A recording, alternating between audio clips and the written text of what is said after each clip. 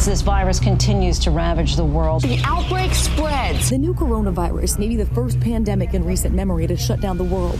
How do we financially recover from the catastrophic effects of a pandemic that has gripped the planet? In this two-part series presented by King's College London, we explore an innovative and disruptive solution to the economic crisis caused by COVID-19, a financial bailout for the everyday household. In this podcast, you'll learn why the economic recovery from COVID-19 starts with the household. In the context of COVID-19, we bring together a group of experts to explain why this time we need to bail out households, not banks. The household is the main consumption unit. It's the main vehicle for people to channel their income into either savings or consumption.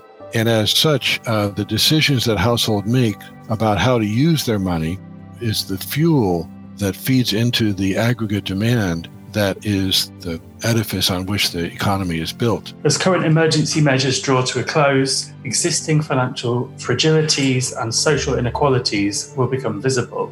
The emergency measures have helped out many people, but new solutions are now urgently needed to deal with the financial strain of the pandemic.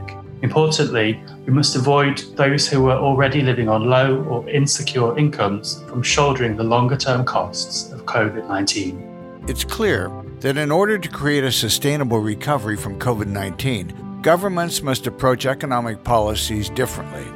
An innovative solution to bail out households, not banks.